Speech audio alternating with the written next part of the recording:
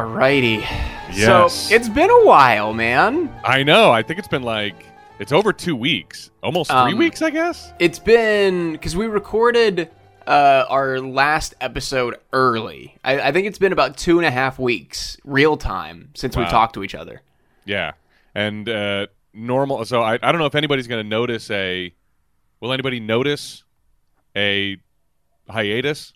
Yeah, because this episode here, we should have recorded on Wednesday or Thursday and recorded the next episode today, so there will be a little bit of a break. But I don't fucking care. Yeah. I wouldn't even normally care myself because, like I told you before, I don't know when my favorite podcasts take a break because I'm literally a year behind. But I know there are people who like to listen week to week, and they, and conventional wisdom among the podcast community is if you take a week off, your listens will drop to 0. I don't know why people think that, but that is what podcasters think. Don't you agree? Yeah, that's the general consensus. But Tim, also the general consensus is people don't have a year backlog of episodes that they're listening to. That's true too. But I don't think that if you take a week off, your listens will drop to 0 and your podcast will fail. So, I'm totally cool with taking a week off. Go join the Patreon for crying out loud. Yeah, go join the Patreon. And while you're at it, listen to the free feed and listen back to all the episodes where I have to yell at Bosco for licking himself because I can't do that anymore. Yeah, that's why we had to take this other major life change hiatus. Most of the time they've been for good stuff, but not this time. Yeah. So what? I haven't even heard. I guess I've seen your Facebook posts and stuff, but it just seemed sudden. It was very sudden. So let's go back a little bit. He tore his ACL probably 2.5 months ago, and he was on the road to recovery. It was a winding road, but it was a road he was traveling. Okay, let's get off this metaphor. But a while back, maybe a month to 6 weeks ago, we took him to the vet because he was throwing up and losing control of his bladder and didn't really have much interest in eating. So we were like, okay, what's going on here? He's got some stomach issues, but that wouldn't really explain the bladder thing. Turned out he had a full-blown UTI.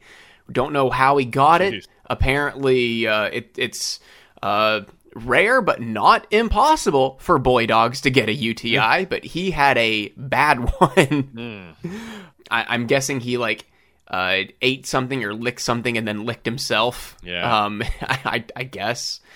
But we got him on antibiotics for that, and everything was going good, and then one day, probably 3 weeks after, weirdly enough, after we ran out of antibiotics for the UTI, he just decided he didn't want to stand up on his own anymore. He didn't want to eat anything anymore.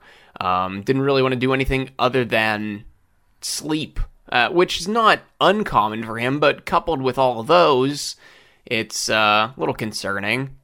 Stopped responding to us. So he was not doing great. So took him to the vet again, and whenever we had him in there for the UTI, they ran blood work on him and said, yeah, everything's fine. There's one level that's a little high, but it's nothing to be concerned about. And that was a month prior to this most recent visit. So we take him in, they run blood work on him again. Every level is elevated, extremely elevated. Liver, kidneys, calcium, everything. So they'd say, well, we want to keep him overnight to run an IV on him to try and get some of those levels down and see where we're at in the morning. So we do that. They call the next morning and say that they've got good news, bad news. Good news is that the IV worked and they got most of his levels down. Liver and kidneys were back to normal levels, normal values, except for his calcium level. His calcium was still very high. And they said that's the good news. The bad news is that they also found a mass on his spleen. So when you combine the mass with an elevated calcium level, that is, again, we don't know 100% for sure, but that is a very, very likely glimpse at cancer. They didn't run any biopsy on him because, I mean, that would just be, shoving a long needle into him. Yeah. But the doctor also said with how quickly that came on, it's her assumption that it's not just that mass on his spleen. There's probably other masses that are cancerous elsewhere in his body. So we did like a last-ditch high-powered steroid to get that calcium level down, with our hopes being that if we got the calcium level down, we would prepare him for an already risky surgery, because I've told you, we really can't operate on him because of his heart, but the steroid would get his calcium level down, and that would be enough to, on a normal dog, operate and take his spleen out and take the mass out. But we did the steroid didn't take, so his calcium level is still very high. And she said, well, we can proceed one of two ways. We can operate anyway, which is going to be very risky, A, with his heart, B, with the calcium level, or we can discharge him and you can make him comfortable for the weekend. And that's what we decided to do. Jeez, it's tough. Yeah. I mean, if the calcium level would have come down, we would have been putting him into surgery. That's the thing, because we were not concerned about how much it was going to cost. Yeah. But with the calcium and his heart, we were like, I mean, there's no way he would make it off that table. Yeah. And even then, like she said, there's a good chance that it's elsewhere in his body too. So how long until we're just doing this again for some other part of his body? Yeah. So, yeah, it's been a really hard week. I bet. Yeah. Yeah, I had no idea. When you were like, so we were supposed to record and you were in the hospital and you were like, I just got to take a break. And I was like, I guess things are getting busy for Ted or whatever. And I had no idea what actually was going on. Yeah, so I tried to keep Twitter and Patreon updated without getting too, bleak. Right. But yeah, the finality of it is that it's pretty bleak. It's not fun over here. Yeah, losing a member of the family like that, always tough. Yeah. I can't say I've had as eventful a week. I don't even know. It's just been business as usual over here. So, should we just get going? Might as well, yeah. All right. Welcome to No Hugging, No Learning. It's a show about one thing, watching Curb Your Enthusiasm for the first time. I'm Tim Murphy. And I'm Ted Hollowell. And today we will be talking about Season 6, Episode 9, The Therapist. I couldn't believe when I started it up, I was like, oh, no, I'm starting up like what looks like close to the last episode. I know we're not there. And I was like, oh, damn, we are. We're like almost done with Season 6. And so we will be talking about that. But before that, what's the deal with stuff from our last episode, the N-word? We really did need a break, a nice long break after the N-word. Everyone needed to recover from that. Really, the only bit of homework we had was we wanted to know what was Jake Johnson up to around this time. We see him as the character who says the titular line, as it were. Oh, no. I know. So a big role. We know him as the guy who said the N-word. Yeah. And so I didn't know this. His full name is Mark Jake Johnson Weinberger. Interestingly enough. Yeah, I know. Mark Jake Johnson Weinberger. Yeah, I had no idea. It's interesting. Like, he had a little name hidden in there. So he was born in 1978, so he's 44 right now if you're listening to us in real time. Born in Evanston, Illinois, a northern suburb of Chicago. Attended New Trier High School in Winnetka, which he grew up like 8 minutes from where my dad went to school. Oh my dad God. grew up in Winnetka and went to a different Catholic school, but they grew up obviously decades apart, but in the same neighborhoods. I thought that was kind of cool to find out. Jake started his post-secondary education at the University of Iowa. While in Iowa City, he wrote a play, which wound up earning him admission to the dramatic writing department at NYU's Tisch School of the Arts. And that was followed by the 2002 John Golden Playwriting Prize and the Sloan Fellowship for Screenwriting. So a talented writer, like, immediately, which I did not know about him. I always just knew him as an actor. He even had his play Cousins produced off-Broadway in New York City. And this is all, I think, while he was in college. And so when he ended up going, I guess, to NYU's Tisch School of the Arts, he started a sketch comedy troupe called the Midwesterners, modeling their material after HBO's sketch comedy Mr. Show with Bob and David. And then he moved to L.A., and he worked as a waiter and a production assistant and scored a series of bit, feature, and guest TV roles. In 2007, he landed a more regular gig on the TBS mini show Derek and Simon, The Show, which was produced by, obviously, one of his idols, Bob Odenkirk, and created by Derek Waters and Simon Helberg. Of course, Simon Helberg from Big Bang Theory. And, okay. Yeah, and Derek Waters is the drunk history guy, I believe. Yeah. Oh, my gosh. Yeah, he's the drunk history guy. So I guess they had this weird TBS, 15-minute show or whatever. I think it might have even, I guess it was probably when, Adult Swim was still kind of popping off, and they were trying these little kind of alternative comedy mini shows on a lot of those Turner networks, I guess. And so, this Curb was in 2007. He had a couple of guest spots, a couple of movies, and then New Girl finally popped off in 2011. Interestingly enough, I mentioned Derek Waters in Drunk History. Drunk History was inspired by a 2007 conversation that Jake Johnson had with Derek Waters. While he was drunk, Jake Johnson was trying to describe the story of Otis Redding's death, and Waters was inspired to build a whole series around history narrated by drunk people. Oh, my God. I hope that Jake Johnson got, like, an EP credit on that then. I know, or a created by or something. Yeah, inspired by An Evening with Jake Johnson. Yeah, which when Drunk History was just on YouTube, I mean, that was like one of the most drop dead. I watched the same 3 episodes like over and over. I don't remember what they were. I think Jack Black was in one. I mean, I would just like fall out laughing at those all the time. And then I loved the Comedy Central show, of course.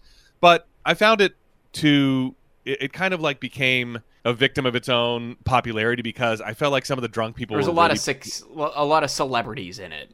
Yeah, and then I felt like a lot of the drunk people were playing it up. Like, all right, dial it back, 2-drink Sally. Like, you're really chewing the scenery here. I actually don't think I knew that it was a YouTube series before it was on Comedy Central. I thought it was just a Comedy Central thing. Yeah. It made total sense for Comedy Central. I don't know why. I don't know.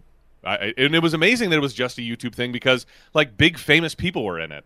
So maybe it was on some other network that I didn't know about, and Comedy Central picked it up or something. But I think Derek Waters is also kind of a respected, comic entity. And so he probably has a lot of those friends who are like, yeah, I'll be on your YouTube thing. What do you got? But it also had like a super high production value, even in those early days. Like, the costumes and everything were done really well. So, yeah. Wow. I didn't know they did 6 seasons on Comedy Central. Wow. Holy shit. I don't know how many of those I saw. But I watched it pretty regularly. Oh my God. I wonder if, because it goes back as far as 2013. I wonder if that's the YouTube or if that's... No, that's Comedy Central. Oh my God. This does say that Jake Johnson appeared in the first episode of the web series as Aaron Burr. And then when it was adapted for television under the same title on Comedy Central, he appeared in the 8th episode as William B. Travis and the 9th episode of season 3 as Boris Spassky. I don't know who either of those people are. Obviously, I didn't retain any of the drunk history that I watched, but that was also the great thing about it too. Is I think the stories were like legit. They were like true. They wouldn't put anything in there that didn't happen, except every so often the drunk person would say like, so George Washington called him up and he was like blah blah, and George Washington literally pulls out a cell phone. That's always my favorite gag when an anachronism makes it into the drunk person's speech, and they go with it in the reenactment, and like literally George Washington's on the phone. Okay, so yeah, I'm looking at the wiki now. To Jake Johnson's Aaron Burr was Michael Cera's Alexander Hamilton. Yes, I remember Michael Cera being a part of that. To Jack Black's Benjamin Franklin was Clark Duke go. as William Franklin. Yes. Jesus. Okay, Danny McBride is George Washington. Oh, that's amazing. In episode 3. That's it. I mean, I just got to go back and watch the web series again. Ooh, okay, so episode 5 of season 1, Will Ferrell is Abraham Lincoln, Don Cheadle is Frederick Douglass, Zoe Deschanel is Mary Todd Lincoln. Yes. So, if Jake Johnson is, like part of the show behind the scenes or anything, Whoa. that's a whole year prior to he and Zoe being on New Girl together. Wow. They were like, we got some chemistry. We should do something. We should get something going. Yeah, now I got to just go back and watch those web episodes again. I'm sorry, webisodes. I'm old and I separate conjoined words. I mean, modern age. I don't think the new term is calling them webisodes. That's very. No, you're right. That's very elder millennial. Have you seen the latest webisode of Fred? Fred's latest webisode. Tim. Christ. So just a couple notes about Jake Johnson here. He married Erin Payne, an artist, in 2006. They have twin daughters, Elizabeth and Olivia, born in 2014, and they've been together since 2003. So like 20 years. Oh, wow. Which, is so rare in Hollywood, I find. So yeah, that's awesome. And in 2010, Jake Johnson was cast in a small role in the Russell Brand comedy Get Him to the Greek, the spiritual sequel to Forgetting Sarah Marshall, available on Patreon right now. Wait, what? He's in Get Him to the Greek? I guess, yeah. I don't remember him in that either. All I remember is Jonah Hill, Russell Brand, and Puff Daddy. That's it. Yeah, I don't remember at all. Oh, you know what? I think he's in like the team of like business people that Jonah Hill is in. Oh, yeah, like the label, underlings or whatever. Yeah. I also have to play this very funny, it's only a minute, and I'll drop the actual audio in when I edit this, if I remember. Oh, he's got a sick mustache and Get Him to the Greek. He can grow a sick mustache, as we see. He had one. He had one in. Oh wait, no, I'm thinking of Max Greenfield. But he had one in a couple episodes of New Girl as a throwback, like in one of their like flashback scenes.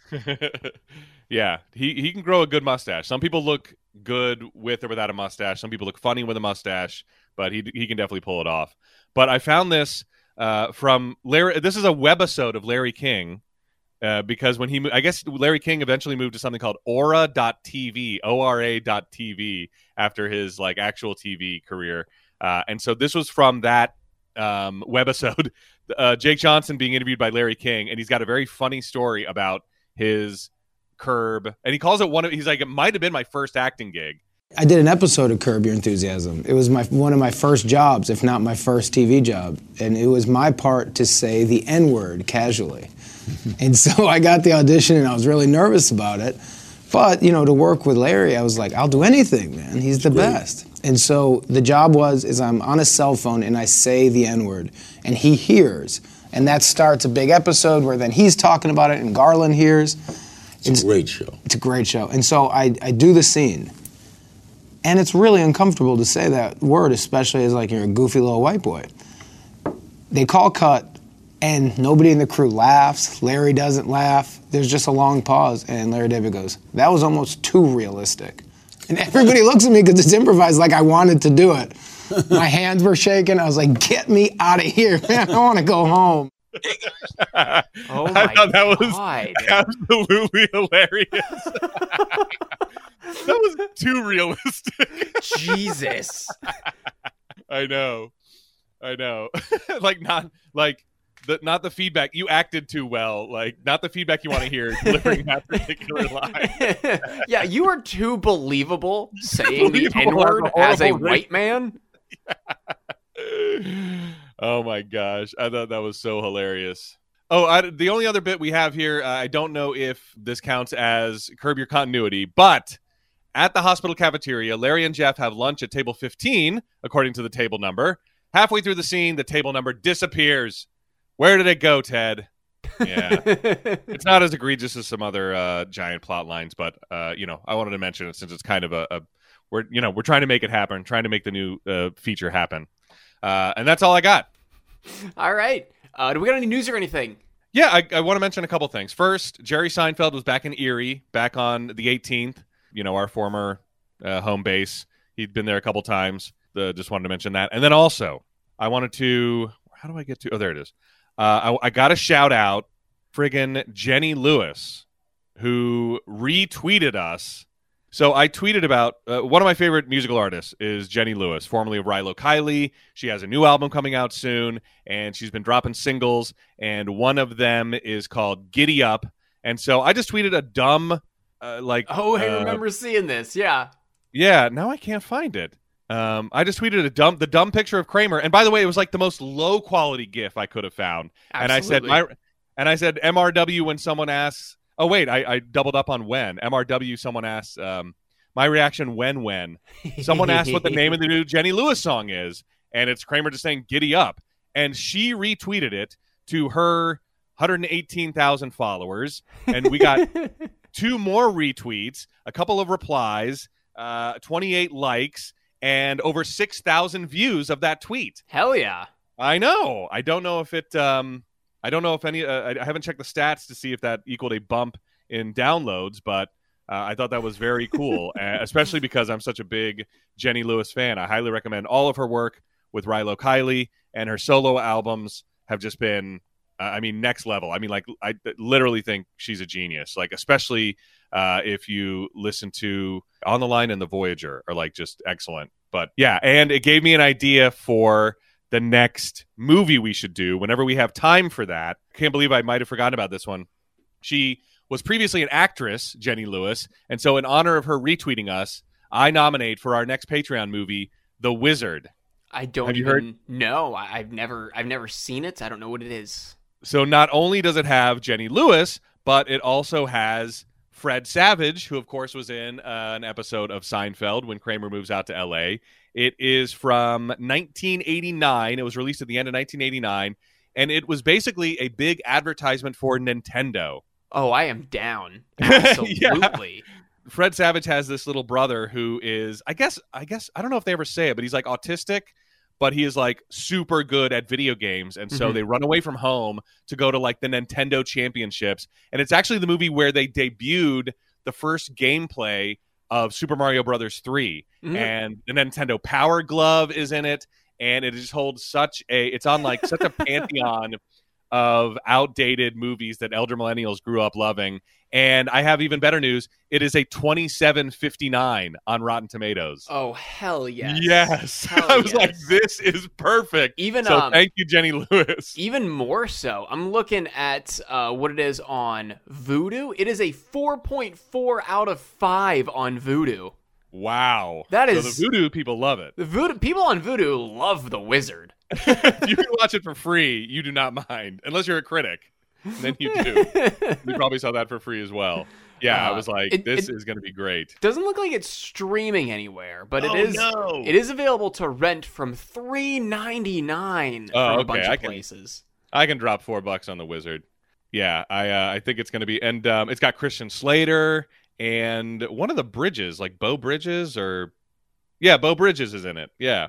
And Sam McMurray, who was in I know Sam McMurray was in Addams Family Values, and he was in Christmas Vacation. I don't know if he was ever in an episode of Curb or Seinfeld, but I know he's popped up in a couple of other movies that we've done, oddly enough. So yeah, this is gonna be great. I can't wait to see this movie again.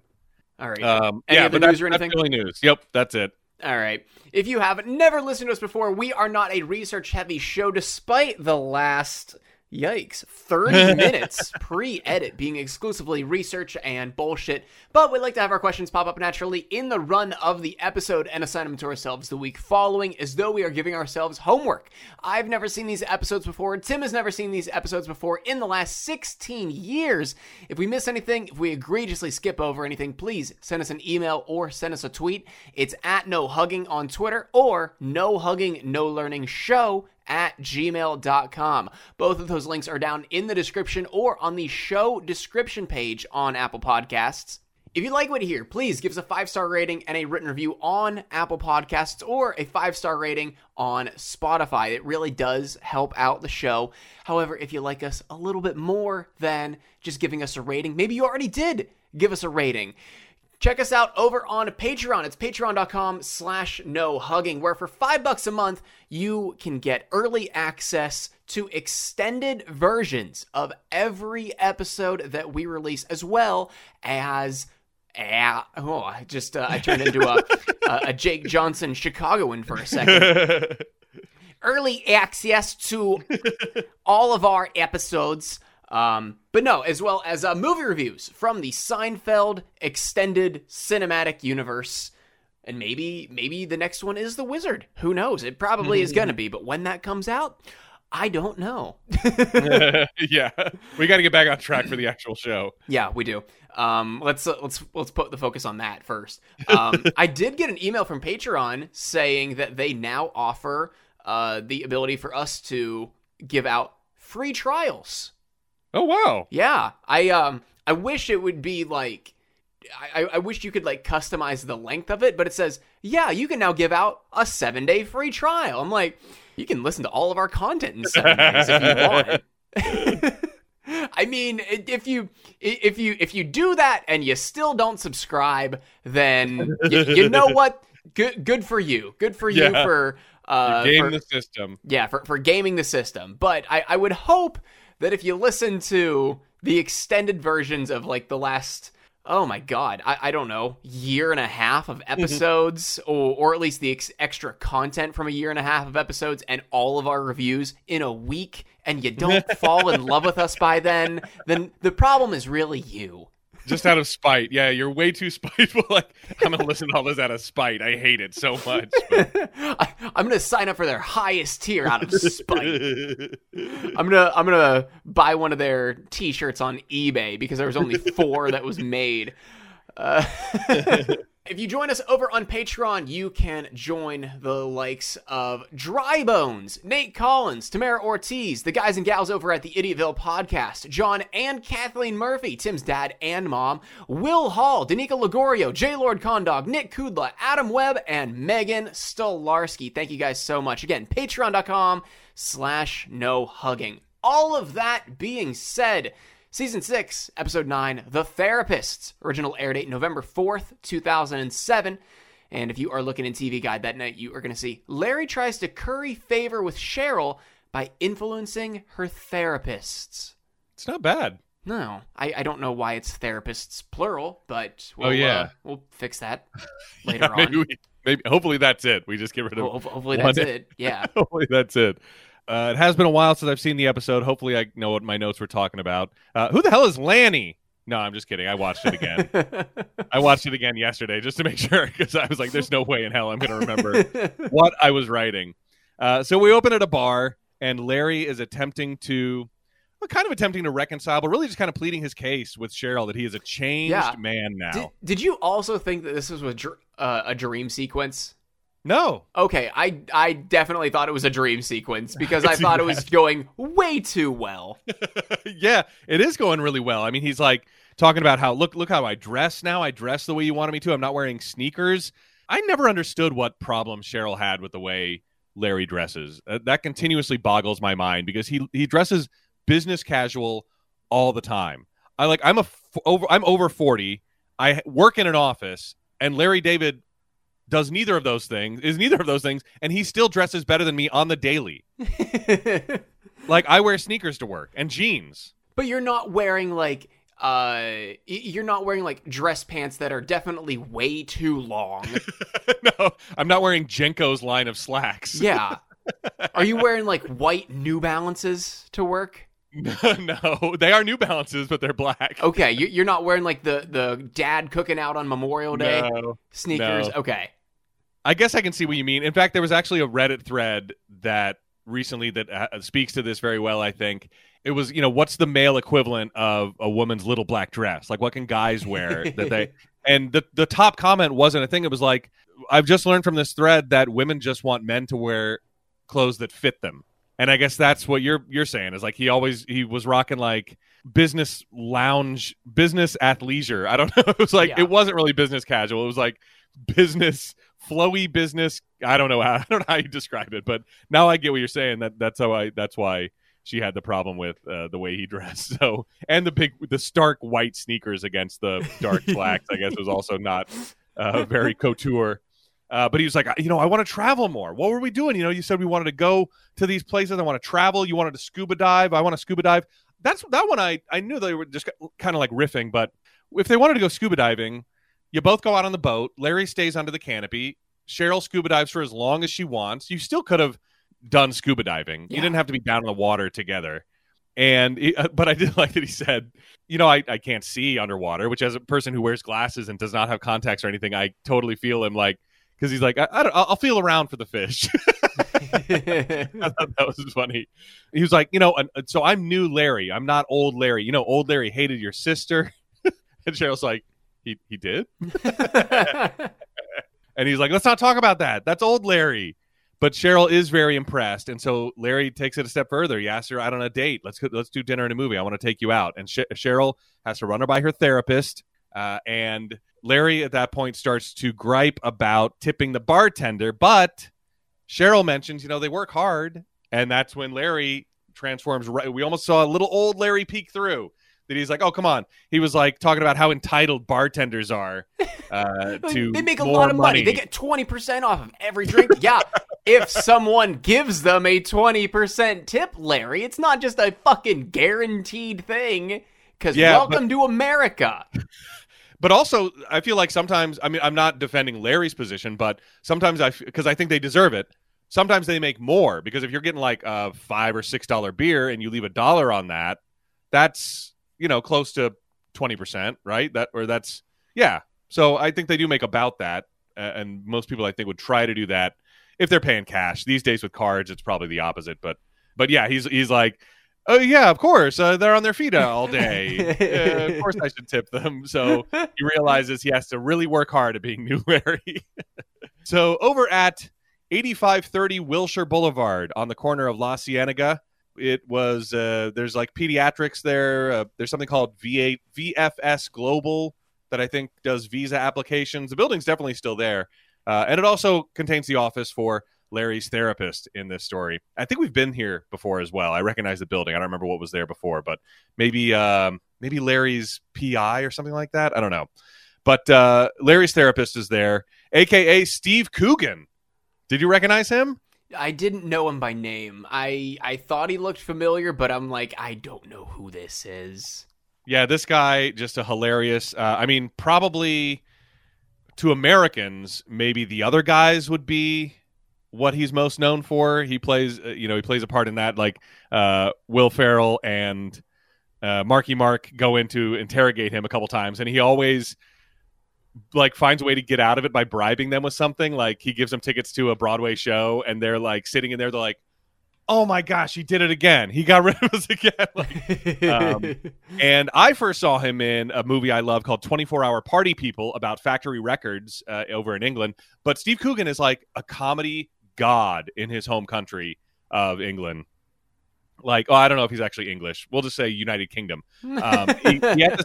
He had this like bumbling news character called Alan Partridge that like made fun of the way that like news people delivered the news and how they did those like public interest stories and stuff. Like, and then he he made the jump to America. I don't know, probably like around this time is when he was like really like popping off, making an American presence for himself because he was just so huge in England for his entire career. But I think he's very funny. I like this guy.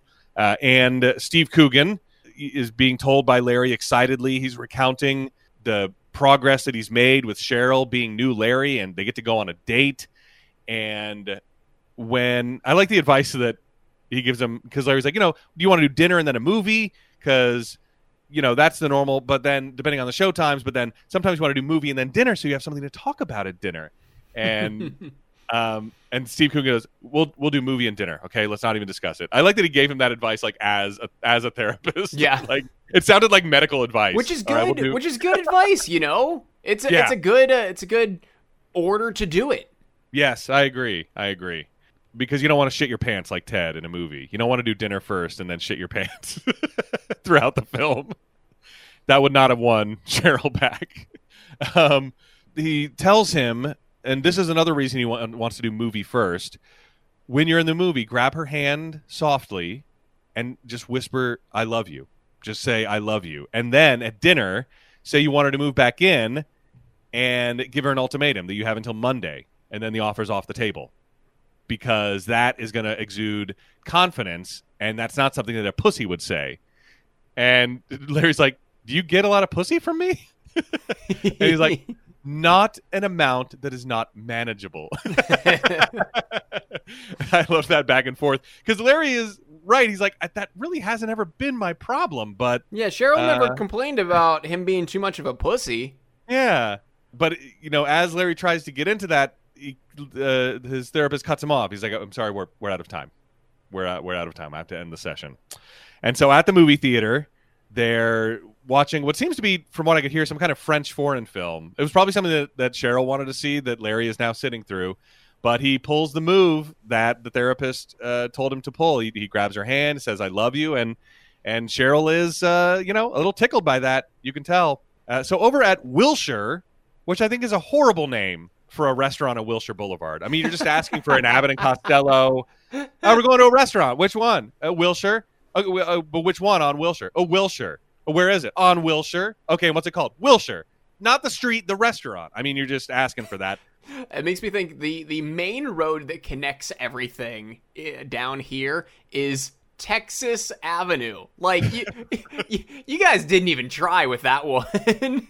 Oh, yeah. Well, in Mississippi, we had a great road like that, County Line Road. Oh. And guess what? It literally was the county line. Yeah, I know. But so this Wilshire was at 2454 Wilshire Boulevard in Santa Monica.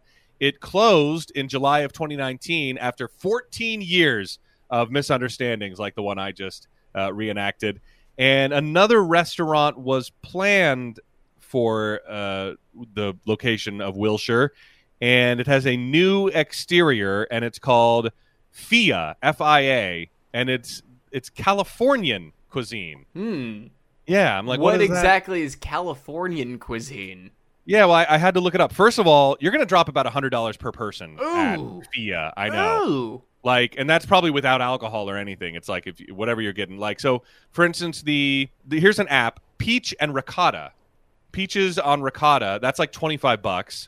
The cavatelli pasta is handmade, and it's also $42. Get this, grilled corn, $28. Jesus Christ. An ear of corn, grilled. I'm sure they sprinkle some bullshit on it, but $28. The ahi tuna is $47. A 12-ounce ribeye is going to be $75. The duck, that's what I always go. If there's duck on the menu, I'm ordering it. It's $49 at FIA. So I guess kind of like light, green, gardeny seafood and fresh ingredients. I guess that's Californian cuisine if you had to put a label on it, I guess. It is weird, though. It's like, oh, yeah, we serve Pennsylvanian cuisine. What? What are you talking about? Pepperoni rolls and garbage fries. Okay. Yeah. I mean, at least Texas cuisine, you could say, oh, it's probably Hispanic and barbecue. Like, yeah. That makes sense. Like, you could say that. Speaking of Pennsylvania cuisine, had one of our guys down here who was our night guy, just had his last day recently, but he filled in with me on mornings for a couple of days, looked at me and said, "Ted, what's a pierogi?" And I'm like, "A pierogi." And I had to explain to him what it was, and he's like, "I've never heard of that in my life." Yeah, that would definitely you'd have to serve pierogies at your Pennsylvanian cuisine restaurant. And I mean, that reminds me of another difficult to pronounce. I don't even like ordering it, even though, but punchkis, I think is how you say it. But it's spelled P-A-C with the little eyelash under it. You know, the C with the little tail. Yeah. And then Z-I. So it looks like Paxi. Oh, I always called it like Pakshi. Yeah, that's close. Yeah. Pajki? Pajki. See, I'm probably way off on that. I've seen punchki when I've seen it phonetically. Yeah, can I get that punchki? Yeah. Are you getting a lot of punchki from me? Not an amount that is not manageable. Yeah, so maybe a Pennsylvania. I would definitely eat at a Pennsylvania restaurant, but it would definitely be something that other parts of the country would make fun of. Rightly so, perhaps. And so let me see, where was I? Oh, we're at Wilshire, so we've made our way through the menu, and Larry is still pleading his case when the Funkhausers stop by their table, and they are so pleased. Marty is so pleased to see Larry and Cheryl back together, but they're, Larry and Cheryl very tentative. We're just having dinner. It's not, but their friends are very excited to see them possibly reconciling. And Marty asks Larry to sponsor him for the Alzheimer's walk because Fran's dad, Dan, which I think was a funny line. I think that was meant to be funny, and I think it was just supposed to be something you go, that's a funny line. Fran's dad, Dan, has Alzheimer's, and so he's walking. He wants to sponsor him $50 a mile, which would be $250. And he goes, Marty, I wonder how many of these, I'm guessing all of them were improv, and I wonder how many alts there were because Larry David was cracking up. Not that I see him breaking in it, but they're so funny. Larry's like, oh, what does he do that he has Alzheimer's? And these symptoms are questionable. I know that much, knowing someone. My wife works for the Alzheimer's Association, so the symptoms are questionable for Alzheimer's. But he's like, he runs around the house naked all day. Every time he farts, he calls the fire department. Not gonna lie, that sounds like a good existence. That sounds fun. That sounds like a lot of fun. And then he yells at the cat because it didn't vote. I have to imagine that they let him roll like 12 of those, and then they just pick the best ones. Yeah, I think so. I want to hear the other ones. I would love to. I gotta look up the outtakes for season 6 or whatever. Yeah, because I just have a feeling that's something that Bob Einstein could just roll with a totally straight face like he was. But he would definitely. He's about to start complaining about it. But then Cheryl kind of goes, well, it's such a good cause, and Larry's like, you're right. Yeah, of course. Yeah, it's just $250, and so he does sponsor him, and Cheryl's like, wow, I can't believe it that you really are a new guy. I expected you to complain about it or give him a hard time, which he definitely wanted to, but he's new Larry. And so he takes the occasion to throw down the ultimatum. Cheryl does not take it very well and says, well, I'll give you my decision right now. You don't have to wait till Monday. I'm not moving back in. So back over to the therapist, Larry barges in and he tells him, you ruined my life. You ruined my life. He says it twice like that, which I thought was funny. And he drags him to Cheryl's to tell him it was his idea to do the ultimatum. And so we finally get the doctor's name, Dr. Bright. And Dr. Bright and Larry show up to Cheryl's new place. It's beautiful. It is you walk out onto the beach. You're on the ocean. It's absolutely amazing. And she says that her therapist, this is where I really started cracking up at Steve Coogan, because she's like, my therapist said I should do something for me, do a me purchase. And Larry's like, because the therapist goes, that's good advice. And he's like, you didn't tell me to do a me purchase. He's like, we were working up to it. That's where we were going to end up. It's just great how he just seems to be just completely talking out of his ass and flying by the seat of his pants the whole time. And so Bright does tell Cheryl that he was basing his thoughts about Cheryl on this picture that Larry was painting of her, and that he thought you were the kind of person that would respond to an ultimatum. So it was his idea. And I'll take, 90% of the blame for what Larry did. And Larry's like, no, you take 100%. He's like, well, I'm taking the lion's share. He's like, no, take the full share. You get 100% of the blame. And so the doctor's like, okay, you're right. New Larry is totally mine. I mean, the way he dresses, the shirts, I told him to do that. And now Larry's got to backtrack. He's like, what? No, new Larry, it was me. And so Cheryl says, all right, well, let me just, talk all this over with my therapist. And they leave. And so they're over at Jeff's now, and Jeff and Larry and Dr. Bright are trying to figure out, because it's kind of unlocked in Larry's head. He's like, I've been talking about Cheryl, and you only got one side of her. Cheryl's doing the same thing to her therapist, only getting one side of me. If the therapist knew me and what a good person I can pretend to be, then I could, influence what Cheryl does in our relationship. And so at Larry's house, Larry's solution to everything we know is to save their life. I think didn't he do this once before? Didn't he come up with this once before? Maybe it was about the kidney consortium guy. Maybe that was their first plan, but then they came up with the hitting the car thing as the other plan. But yeah, so Larry comes up with the idea to save her life. And in this case, Leon would snatch her purse, and then Larry would pop out of nowhere and get the purse back. And Leon, as he does for his homeboy Larry, he's in immediately. Oh, yeah. He's like, shit, I'll do that. But he's so intent on fucking Larry up. He's like, snatch the purse, fuck you up a little bit. And Larry's like, wait, what? Yeah, he's like, someone's getting fucked up, Larry. I'm going to break your glasses, break your teeth, something. And then Loretta and Auntie Ray come in, and they forbid Leon to even take part in any sort of role-playing like this, as Larry tries to kind of pass it off. Like, Leon's not doing that. And then Loretta suggests, as Dr. Bright is sitting there, this pasty-ass motherfucker got you into the situation. He should get you out. And Dr. Bright says, I'll do it. Fuck it. Yeah, he reluctantly agrees, but he agrees. Yeah, he reluctantly agrees. And so out on the street, Larry and Bright are arguing over the ski mask. He's like, all right, yes, Bright's psyching himself up and he pulls a ski mask down. And Larry's like, what the fuck are you doing? You look like a rapist with that thing on. Don't do that. And so he put the hood up. And he's like, the hood, isn't that a little cliche? And so then the doctor's coming out and Larry pushes him into the therapist. And Dr. Bright goes, give me that purse. I'm mugging you. I'm mugging you. The thing that all muggers say. Yeah. You have to instruct them as to what's going on. Yes. I'm mugging you. I'm mugging you. And so that's when Larry comes out and, tackles him, gets the purse back. The plan goes perfectly. But as Dr. Bright runs away, the cops pull up and tackle Dr. Bright. God. But he immediately just turns around and starts walking back to Larry instead of, making a break for it. Yeah, running maybe across the street the other way or something. So the cops have to, I don't know. But yeah, he turns around. But the thing is they pull up, their lights are already on. Yeah, they go, whoop.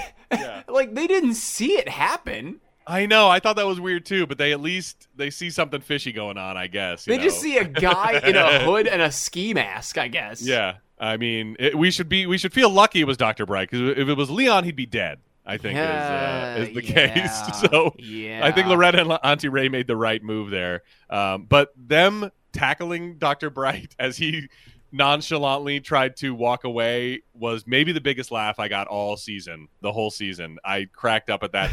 And I love that while Larry and the therapist are talking, they're doing this airplane, Naked Gun, Abrams Zucker Abrams trick where there is plot happening in the front of the scene, but in the background of the scene, there's these hilarious things going on. Like they're slamming him down against the car hood. He tries to escape again, and they grab his arm. And Larry and the therapist are talking, but all of the action is going on there. And I just thought it was so funny and such an interesting direction that we'd never seen before in Curb. So once again, they pulled out another trick where kind of like those old classic gag movies where something funny would be happening in the background. Larry introduces himself though as Larry David, and you can see the flash of recognition in the therapist's face. So they go to a diner, and Larry's there with the therapist. He's, charming her, and he begins weaving the story of the real me, because he starts talking about how his wife left, and he's like, I gave my friend a kidney. And this was smart by Larry, because the therapist goes, oh, I didn't know that. And he goes, why would you? Yeah. And she's like, oh. You caught her, Larry. You caught her. Yeah, good move, though. Very smooth, just going oh, yeah, of course. Why would you? This is the first time we're meeting. And I don't know who you are other than this chance meeting today. Yeah, but when he leaves, it was like a Clint Eastwood movie when, Clint Eastwood leaves the town he saves at the end of the movie, because this, the Western music is playing, they're kind of music, and he's, squinting, and he's like, all right, I gotta go, you be careful out there. He's really being suave and masculine around her as he leaves. And so his next stop is to jail, where he is visiting Dr. Bright. And Larry does something that I hate in people. And because Dr. Bright says, he's like, I'm in a cell that is smaller than my closet. My feet stick out of the bars. And he's like, really? He's like, you're not even that tall. He's like, I know. That's how small it is. He's like, how tall are you? He's like 5'10". And Larry has to check. He makes him stand up, and then he tells him he's not 5'10". And this is why this has happened to me so many times. I don't even like telling people how tall I am because I'm pretty sure I'm 6 feet. Every time I've measured, it's like 6 feet even. But every time you say that, some asshole has to go, no, you're not. You're not 6 feet. Like I've been 6 feet as far as I remember. And so somebody always has to check, and I don't understand the purpose of it. Like, just let it go. Why? Do people do that to you, Ted? Because you're noticeably tall. I'm like averagely tall. People ask me, and I'm 6'2", and I always claim that I am the shortest tall person because I feel because like people who are shorter than me will say, "God, you're so tall," but I'm like, I'll regularly find myself surrounded by people who are 6'5", 6'6", 6'7", or like at the very least 6'4". I'm like, I feel like a child. I am looking up at these people. And like I don't know what they put in the water in some of these like small Texas towns, but there's like just college kids that are like 6'8" and like just bumbling around, trying not to knock things over with their gigantic limbs. Yeah, just those 2 inches make all the difference, I guess. Like, because I would have. That's what she said. Because I would have guessed 6'4" if you told me to guess. But you're only slightly taller than me. But yeah, I still feel. Sometimes I have tall days though. Sometimes I'll walk around and people tell me, like, "Wow, you're tall." I'm like, "Wow," and then I'll look down and I'll go, "Whoa!" I'll get like vertigo. I'm like, "I am tall. I'm having a tall day." I don't know how to take advantage of it though. You really can't. Yeah, no. It's it's not something that you can really plan for unless you dress like Bart in that one episode where he's trying to appear taller. Like the vertical striped suit. You spike your hair all the way up. You wear platform boots. Yeah, get a really tiny dog. Yeah. Such a hilarious gag. But yeah, it's not like there's a roller coaster I can't ride that I'm like, oh, I got to get to Kennywood immediately. I'm having a tall day. Like, no, I can.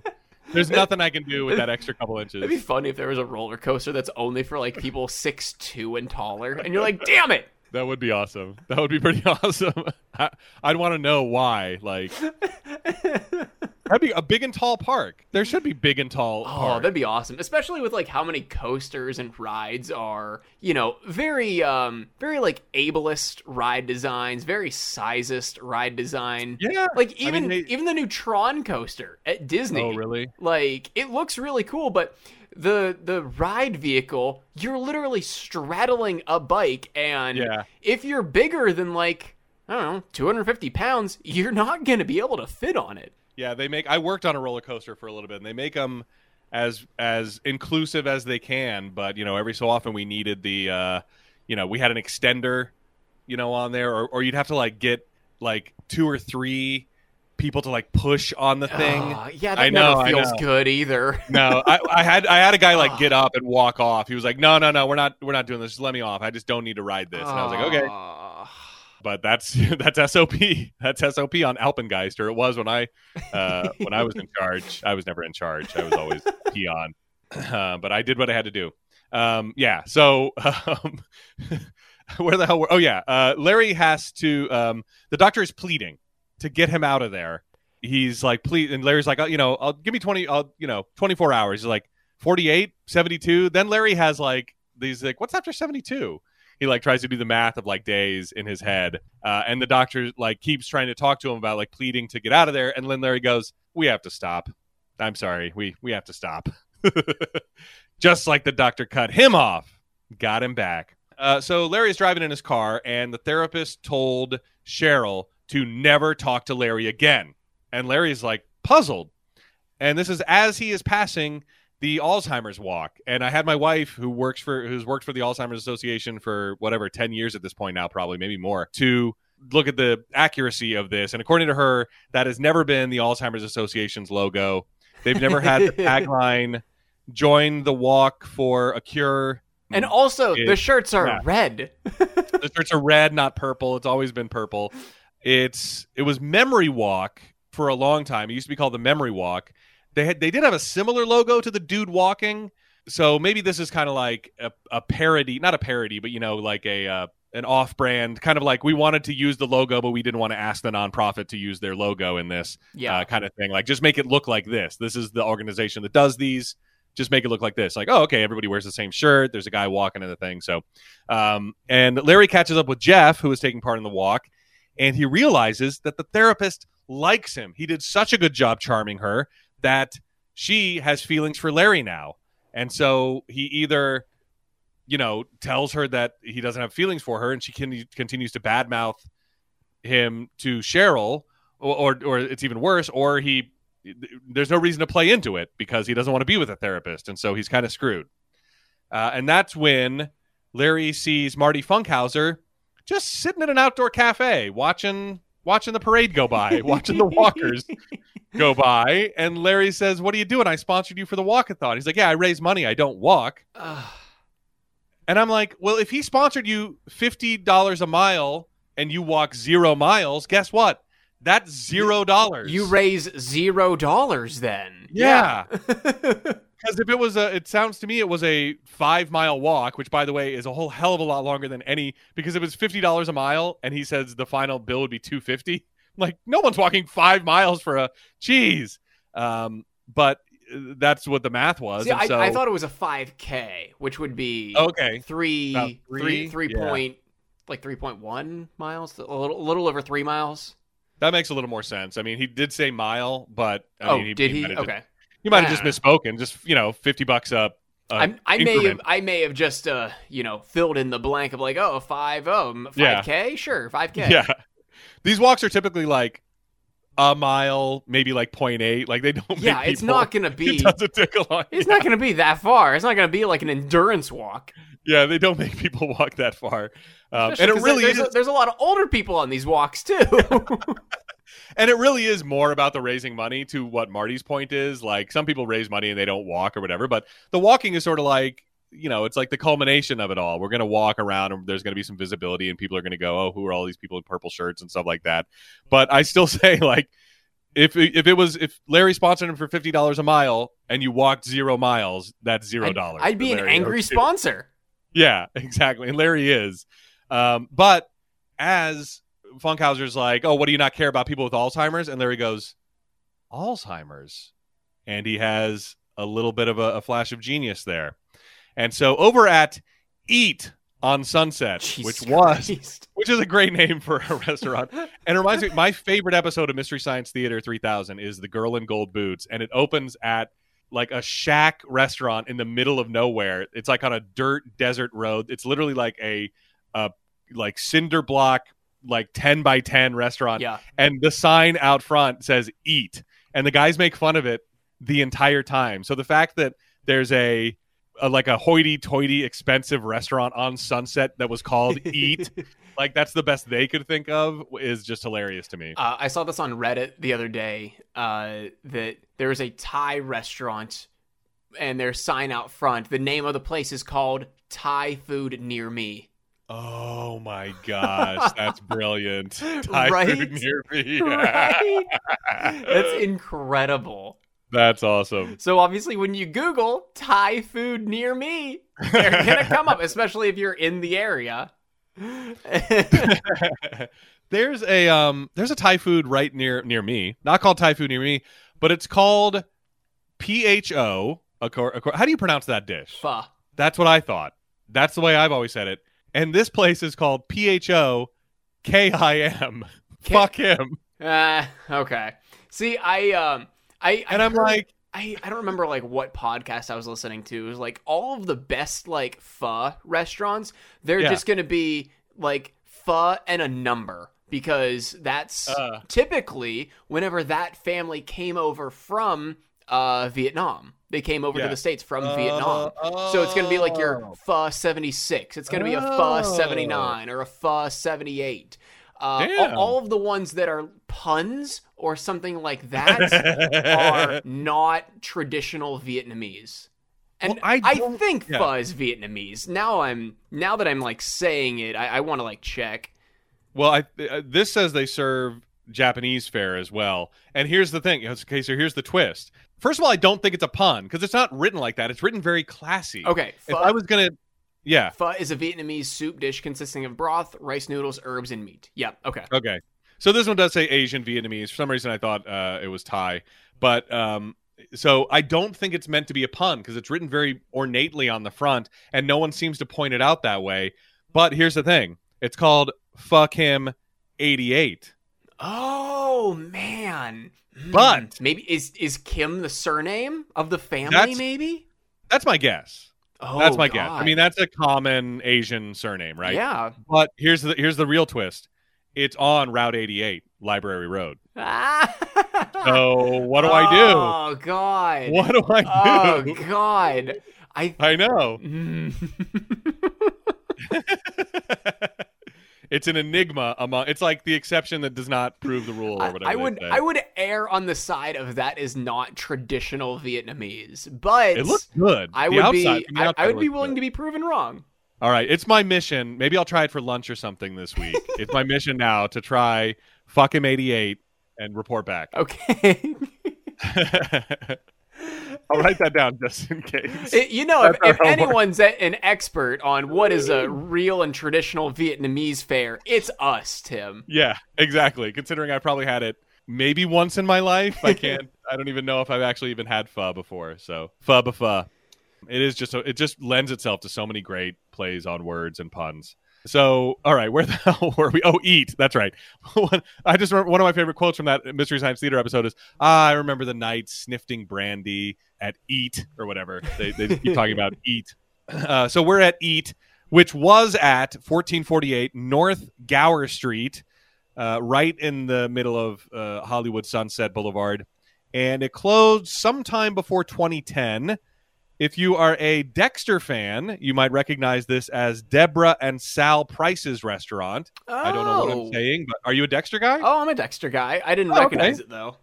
Well, there you go. Deborah and Sal. This was their restaurant. And it became La Vida, and it is for lease the last time Google drove by. So nothing there at the moment. And Larry tells Cheryl's therapist that he has been diagnosed with Alzheimer's. And that's when she kind of confesses, wow, I thought there was kind of going to be a future, but you have to get back with your wife to spend your last few years with your wife. And overcomes Jerry Gergich from Parks and Rec, a.k.a. Jim O'Hare. Are you a Parks and Rec guy? I'm not, no. Oh, this is like one of the main characters of Parks and Rec. I'll have to, I got to put him down for next week now because the much put upon Gary, Larry, I forget what his real name ended up being. He's worked in the Parks Department for like his entire career, like 25 years or whatever. And on the first day, they got his name wrong. Uh-huh. They called him Jerry. And it comes out in like the last season or something that it's Gary. And he just was too polite to correct them. So they called him Jerry for 25 years. Jesus. Yeah. I know. But like, that's just the kind of doormat that he is. Because he's like the nicest guy, but everyone's always like, shut up, Jerry. And he's like, oh, sorry, guys. I'm sorry. Like, you feel sorry for him, but they do it in a funny way. And he is an LAPD detective who just needs a description of the attacker. And we have the guy in custody. We just need, this confirmation from you, one of the witnesses. And Larry, it works out perfectly. He doesn't remember because of the Alzheimer's. So he doesn't have to send his therapist up the river. Perfect. It couldn't have worked out better. So over at jail, Dr. Bright is being freed because they don't have enough evidence. And here's where Larry could have ruined the whole thing. Larry is picking him up. I mean, don't you think that it'd be weird? Wouldn't you be worried about one person going, hey, wait a minute, that's the witness. Why is the witness picking up the suspected attacker? Yeah. I would be worried about the prison guard. He doesn't know who he's guarding or where they're from or who they are. But just on the off chance, prosecutors are there all the time talking to inmates. Like, just on the off chance, why risk it? Just stay in the car, get Leon to drive you, get Jeff to drive you, and stay in the whatever. You don't even have to go. But like, it just seemed to me It was a real misstep in the plan, but it works out fine. And Dr. Bright is so skittish. Oh my god! Like, yeah, Larry like just goes to slap his shoulder a couple of times, and he's just backs away and just goes. Ugh. he recoils. Don't hurt me. Like, what happened in the few days that he was in prison? Oh, I don't think I could last as long as Dr. Bright did in prison. I mean, it just does not seem fun. I have a feeling Maybe if you had a deck awful. of cards. Maybe you got to bring a deck of cards. Always have a deck of cards. I love how angry Larry got at that one. He's like, man, you always have a deck of cards. God. And Dr. Bright is like despondent. He's like introverted and like just visibly depressed. And Larry is visibly uncaring. Like, all right, let's go. Because he's like, Dr. Bright is like taking account of his entire life. And he's like, obviously scarred for life. And Larry's like, okay, let's get in the car. So on a date with Cheryl, Larry and Cheryl are at a carnival and it's going great. Larry wins her. I want to know how many shots they had to do because Larry sinks a basket on those carnival games immediately in his first shot. And like how many takes you mean? Yeah, how many takes did that? Because like those things are rigged, and just to be able to sink one at any point in your life is amazing. So he wins the tiger, and they get on the Ferris wheel, and then we see Dr. Bright, who is talking to his therapist about his experiences over the past week, and that happens to be Dr. Slavin, Cheryl's therapist. And then Cheryl tells Larry she agrees to move back in as she gets a call, which she takes, which I thought was rude. If Larry had taken a call from anybody, even if he's like, but it's my therapist, she would have been like, oh, well, we were on a nice date. I can't believe you took a call. But Cheryl takes a call. Whatever. Different standards for her. And it's her doctor. And that's when Frolic starts up. And that's the end of the episode. I guess the whole thing was going to be blown up. Dr. Slavin was calling to tell Cheryl everything. Oh, yeah. Right? Yeah, probably. Yeah. Because she got the story from Dr. Bright about Larry, and then put two and two together that Larry doesn't actually have Alzheimer's. Because Dr. Bright, I'm sure, would have been able to tell her that. And then the plan to mug her, Dr. Bright was the villain. And I mean, yeah, so that's what's going on. She's being told the whole thing. So kind of a cliffhanger. I like that heading into the 10th episode of the season, the finale. Yeah. Okay, what do we got for homework this week? Fuck him, 88. Is it any good? That's a good bit of homework. And Jim O'Hare, what was he up to around 2007? Because we're definitely prior to Parks and Rec, although it can't have been too far off. It started in 2009, so he was 2 years away from his big break. But what was he doing in 07? Where have we seen him before Parks and Rec? Okay. What do you like for cover art? Wow.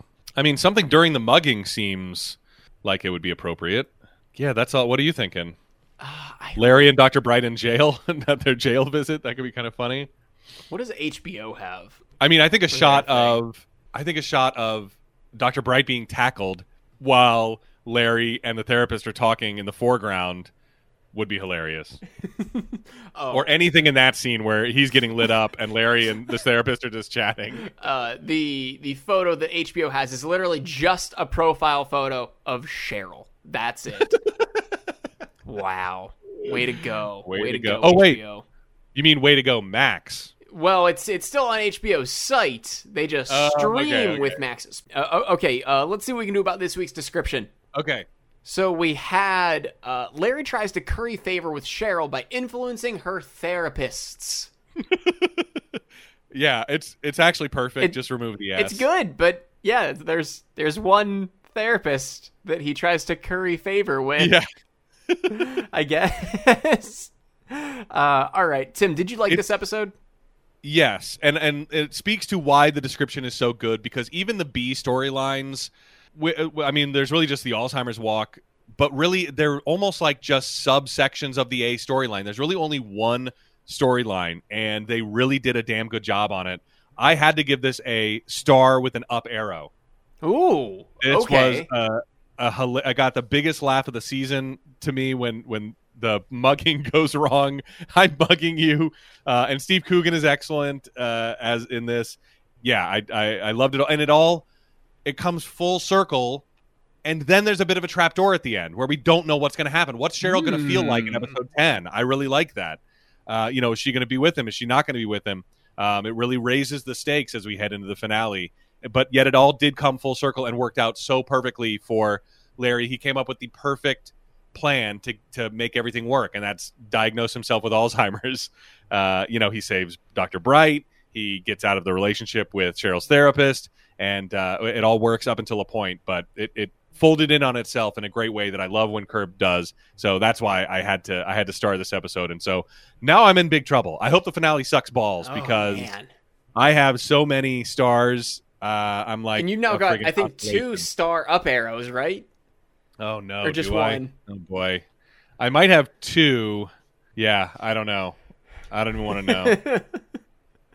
Yeah. Cause oh man, the first 2 episodes are starred, and then I took a break. I remembered I wasn't as free with them. There's the Freak Book. That's 3, I think. The TiVo guy. That's a star low. So that one will be bumped, I guess. The N-word got a star, and then this is my only star up. I think you have 1 star up, right? I do. Okay. As well, yeah. So, yeah, that's where I stole that idea from you. So, I don't know if that means this will be my number 1 though. I don't know. There's always the chance that the finale is very, very, very good. I know. What about you? How did you feel about this episode? I thought it was okay. I gave it a star low. Coming off of how I felt about the N-word. Yeah. Which you love. You love the N-word.